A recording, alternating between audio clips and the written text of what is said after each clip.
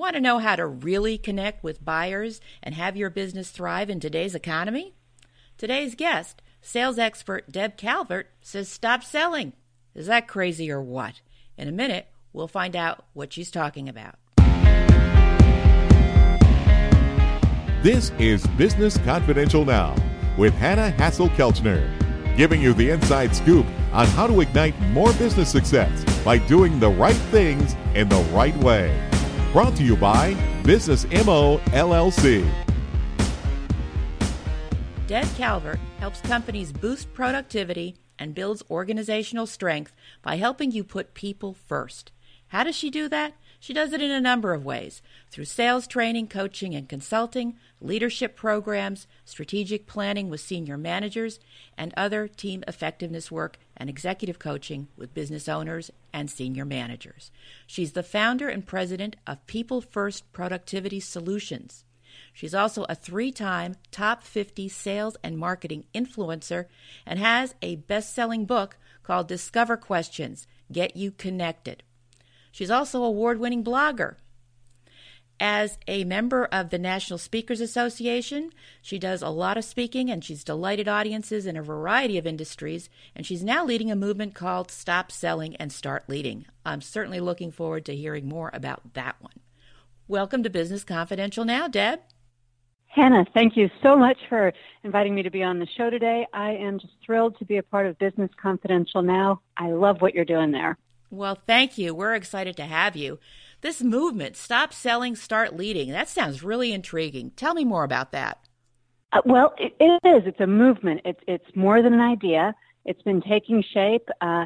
It is about behavior change. It's about a progression or a change of position, and it's the opposite of inertia, because inertia, business owners, entrepreneurs, sellers, they can get sort of stuck. And if they could stop selling and start leading, they would find that they are unstuck and that buyers are following them.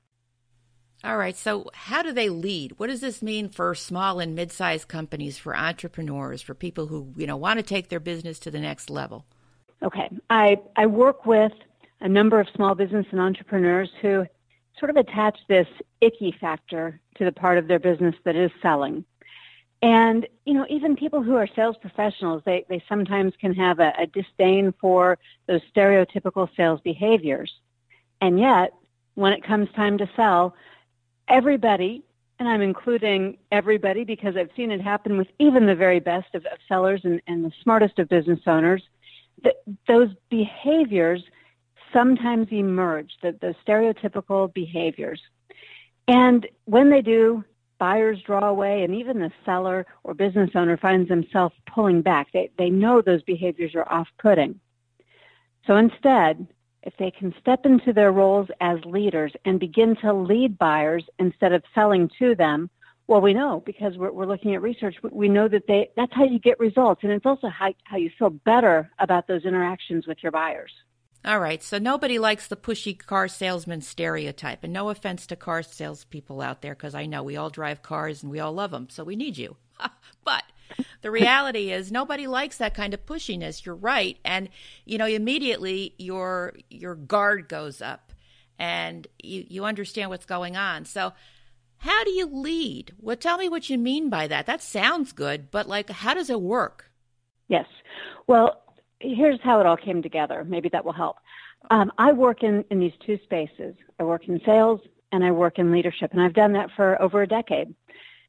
And it occurred to me one day as I was going through a leadership training program, conducting it, I used the Leadership Challenge, which is the evidence-based foundation of just about everything out there related to leadership. Jim Kouzes and Barry Posner, they've spent over 30 years researching the behaviors of leaders, and they know that there are 30 behaviors of exemplary leaders, and when they demonstrate those 30 behaviors, people more willingly follow them. So we're talking about behaviors that are enabling to others and inspiring to others and encouraging. When sellers adopt those behaviors, which was my aha, what if sellers adopted those behaviors? What we're now finding from our research with buyers is that, yes, buyers when they view sellers differently and when sellers are exhibiting leadership behaviors, it changes the entire relationship. Okay, Deb. So we know that we want to be able to enable, inspire, and encourage the people we want to do business with because we've got goods and services that can help them. I mean, that's the whole purpose of business. So how do we do that? Very concrete, very specific ways. Let's start with inspire. That's a family of behaviors. Instead of pitching products or instead of being pushy or trying to talk someone into it, when you're inspiring, the behaviors of inspiring include things like this. They include letting others know how their own self-interest can be realized by entering into a vision that you've painted for them. Another behavior, that you painted a vision for them, you showed them and told them and described for them what that future could be like. And when you're doing that, when you're creating a vision and sharing it and bringing others into it, those behaviors are very much more likely to mobilize people into action. I think enable is an interesting one because we don't typically think of enabling our buyers.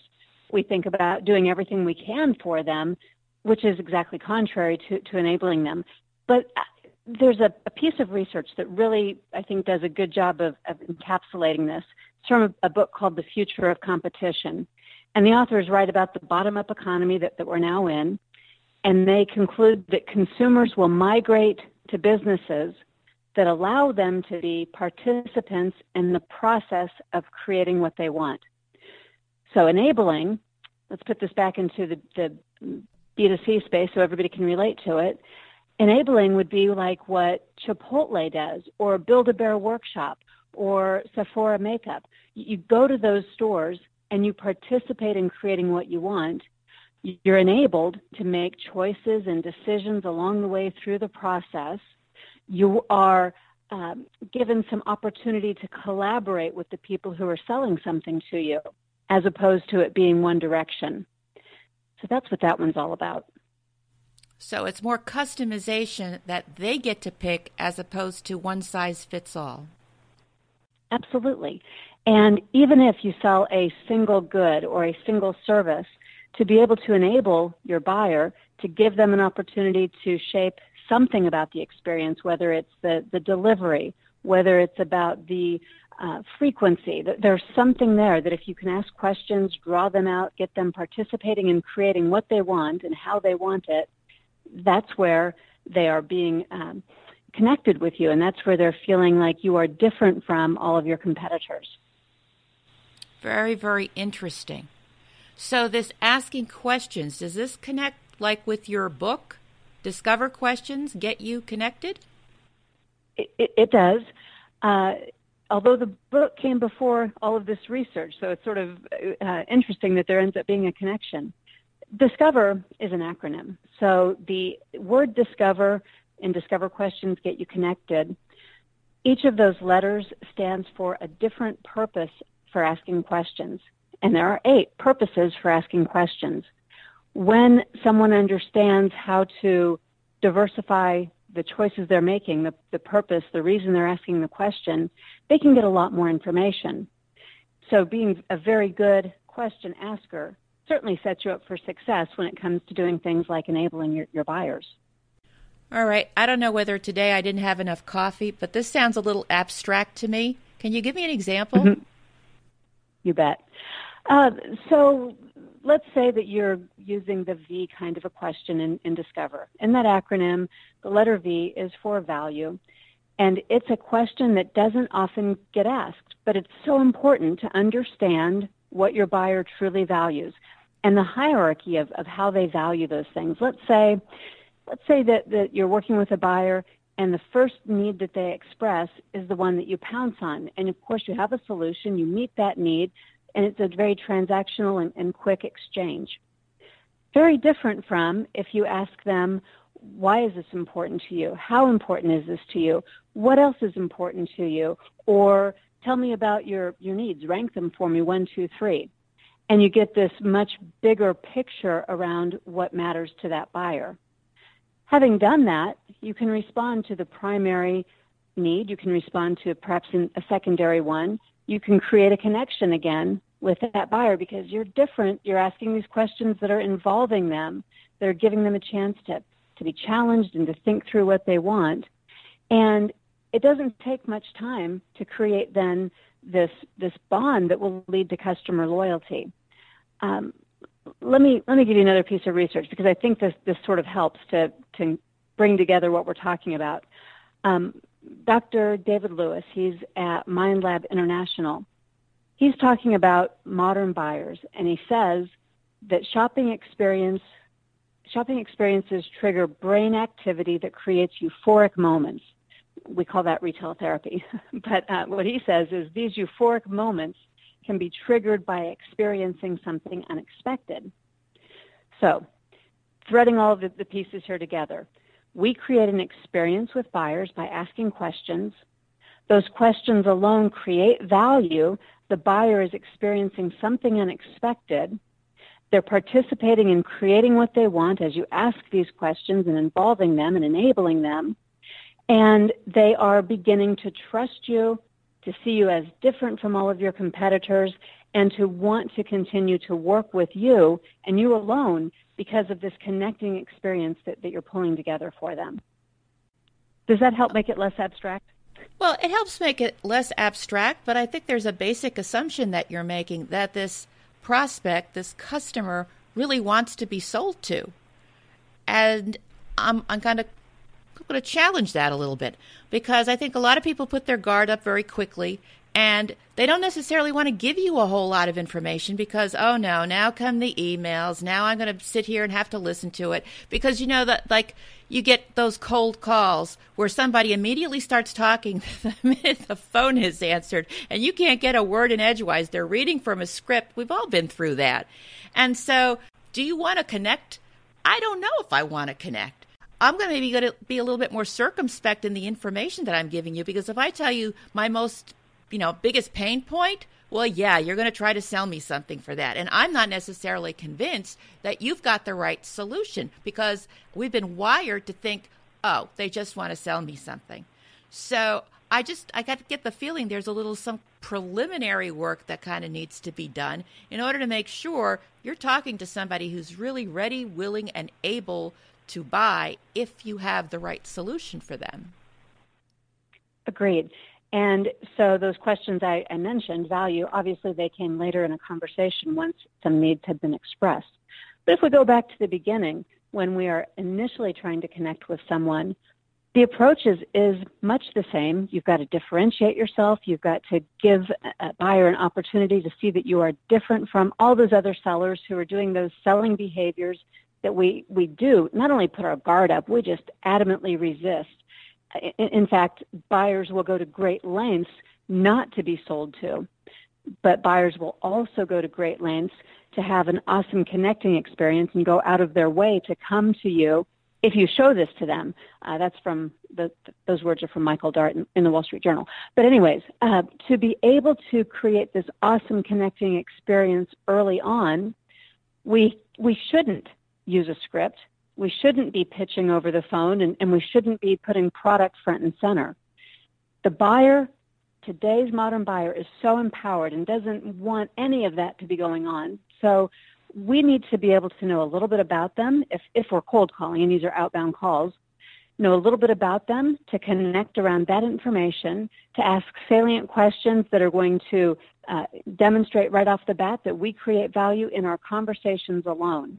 It's about setting your intent internally, knowing your intent is to help, and expressing your intent, demonstrating your difference early on so that the buyer will gravitate to you and open up and give you permission to then have a deeper, more meaningful conversation.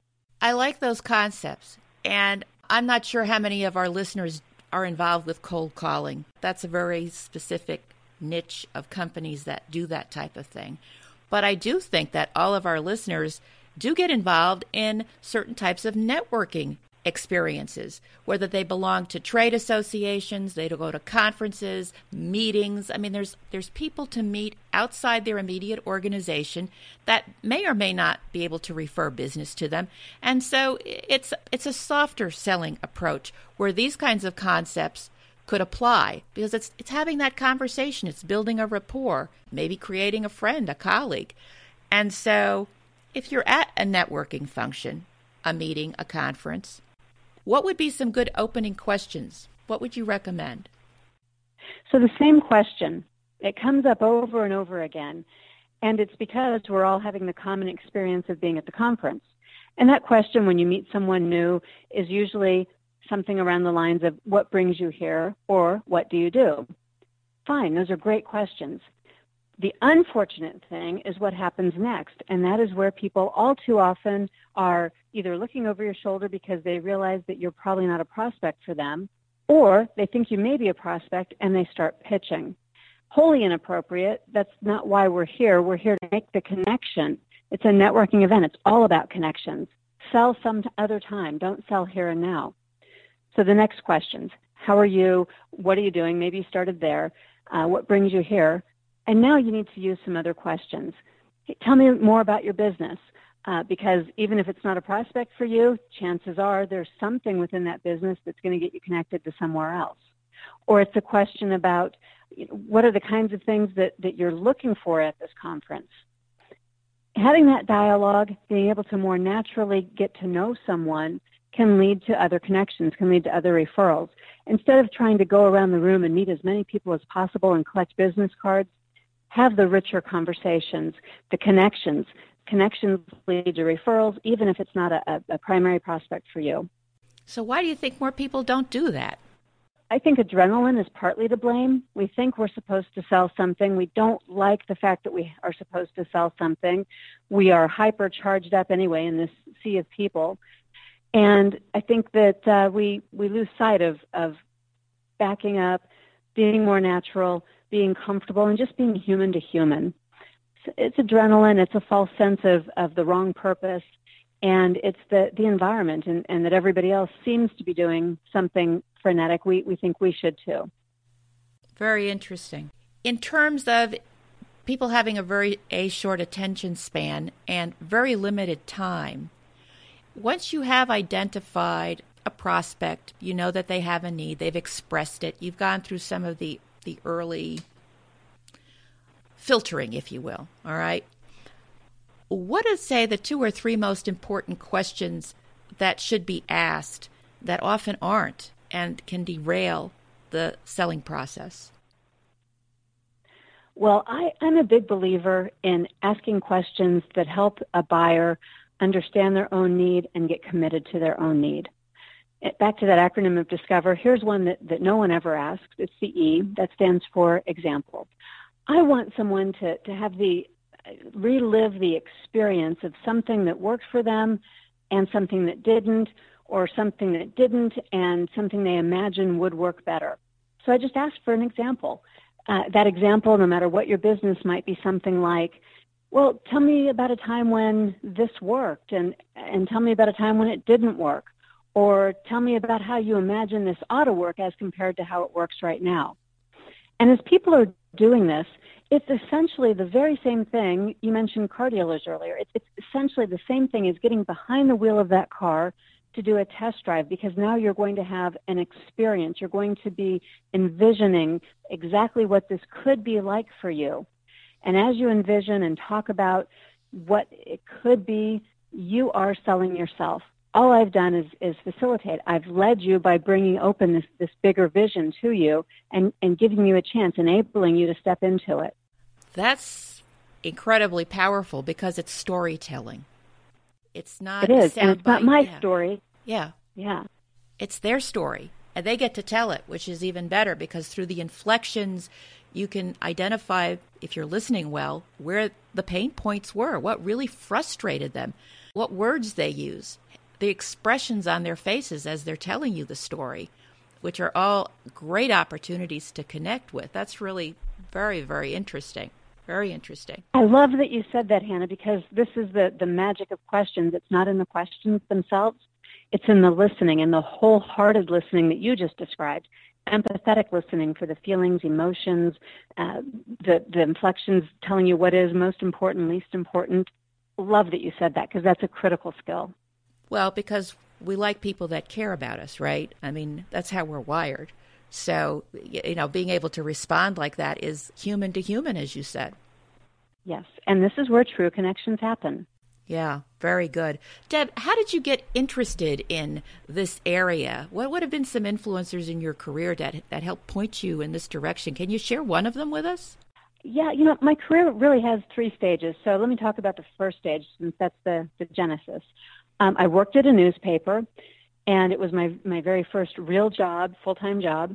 I wanted to, with my journalism degree, I wanted to break into the newsroom, but they weren't hiring people fresh out of school. So my second thought was, all right, just any job I can get at this newspaper, the Kansas City Star, any job I can get, I'll take it, and I'll work my way in over to the editorial side. Well, my job was in classified advertising, taking incoming ads. This will really date me. This is back when the Sunday newspaper used to be huge with help wanted ads, and I did that. I took ads. My boss, her name is Vanessa Scruggs. She saw something in me that I hadn't yet quite seen in myself. And as I progressed through the newspaper into different jobs, a few times along the way, she reminded me. She said, Debbie, and she's one of the few people that get to call me that. She said, Debbie, stay yourself. You're going to go be doing that other job, but you be yourself. Don't change anything about you. And so this whole idea of authenticity has really, really stuck with me. And I think it was good advice going from an inside to an outside position, later an outside sales position to a sales management role.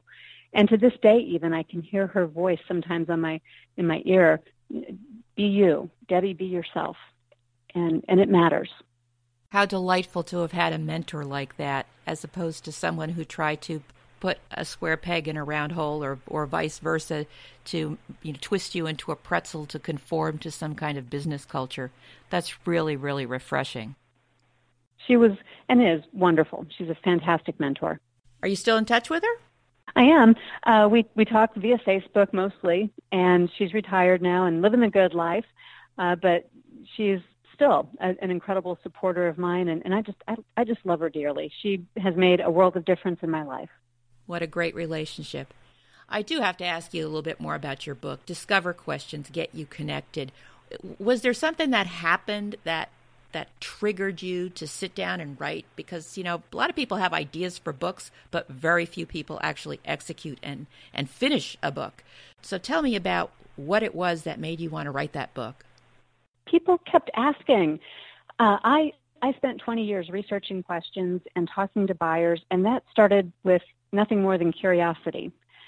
So over the years, as I was a sales manager and later worked with the Salesforce Advisory Board at the Kellogg School there at Northwestern University, when I went into a Fortune 500 role and had 31 trainers and coaches across the country working with me, I just collected questions.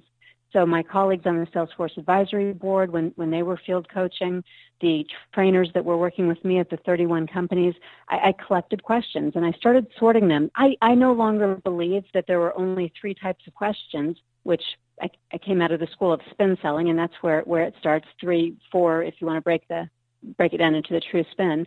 But I knew there were more, and so I started sorting questions for myself, and I identified 8 purposes. Put that into a training program, was taking that out and teaching various audiences, and people always wanted something more. And they said, you should write a book. I wish I could read a book. So the book is largely a compilation of those different scenarios that I saw in field and of different questions that did work as well as those that didn't, and some storytelling to show how it all came together. Fabulous. Well, we're going to have a link to your book on the episode page at businessconfidentialradio.com. So if anybody wants to get more information about it, that'd be a great place to go. I could talk to you about this like all day, because it is such a critical function of any business, because if you can't make a sale, you don't have a business. So being able to connect with your customers, your prospects, and developing customer loyalty is just an essential part of any business prospect. So I should say process. But we are just about out of time, and I was wondering if you had any parting thoughts for our listeners, Deb. Well, check out Stop Selling, Start Leading. It is a movement. We are doing an incredible amount of research with buyers, and there's much more than we had time to talk about here today. So I hope you'll have a chance. You can just look it up. If you look up Stop Selling, Start Leading, all the Google results are about what we're doing. And we'd love to hear from anybody who has more questions and anybody who would like to participate in the research. It's going full steam ahead right now. Excellent. Gives people a chance to make a difference and participate, as you say, right? Exactly. That's what it's all about. And I enjoy connecting with people, so let's do. Most definitely. Well, thanks so much for these tips. You know, these examples that you gave, I think, are very powerful. There's some things that people could start using today and see how they make a difference in their results. Thank you so much for your time, for being on the show, being a guest on Business Confidential Now. Thank you so much, Hannah. Thank you for joining me today. You can get more information about today's guest and the show notes on our website, businessconfidentialradio.com, and connect with me on social media. I'd love to hear from you and stay in touch. Next week, Business Confidential Now with Hannah Hazel-Kelchner will be back with more business information and inside scoop you need to succeed in your business. Till then,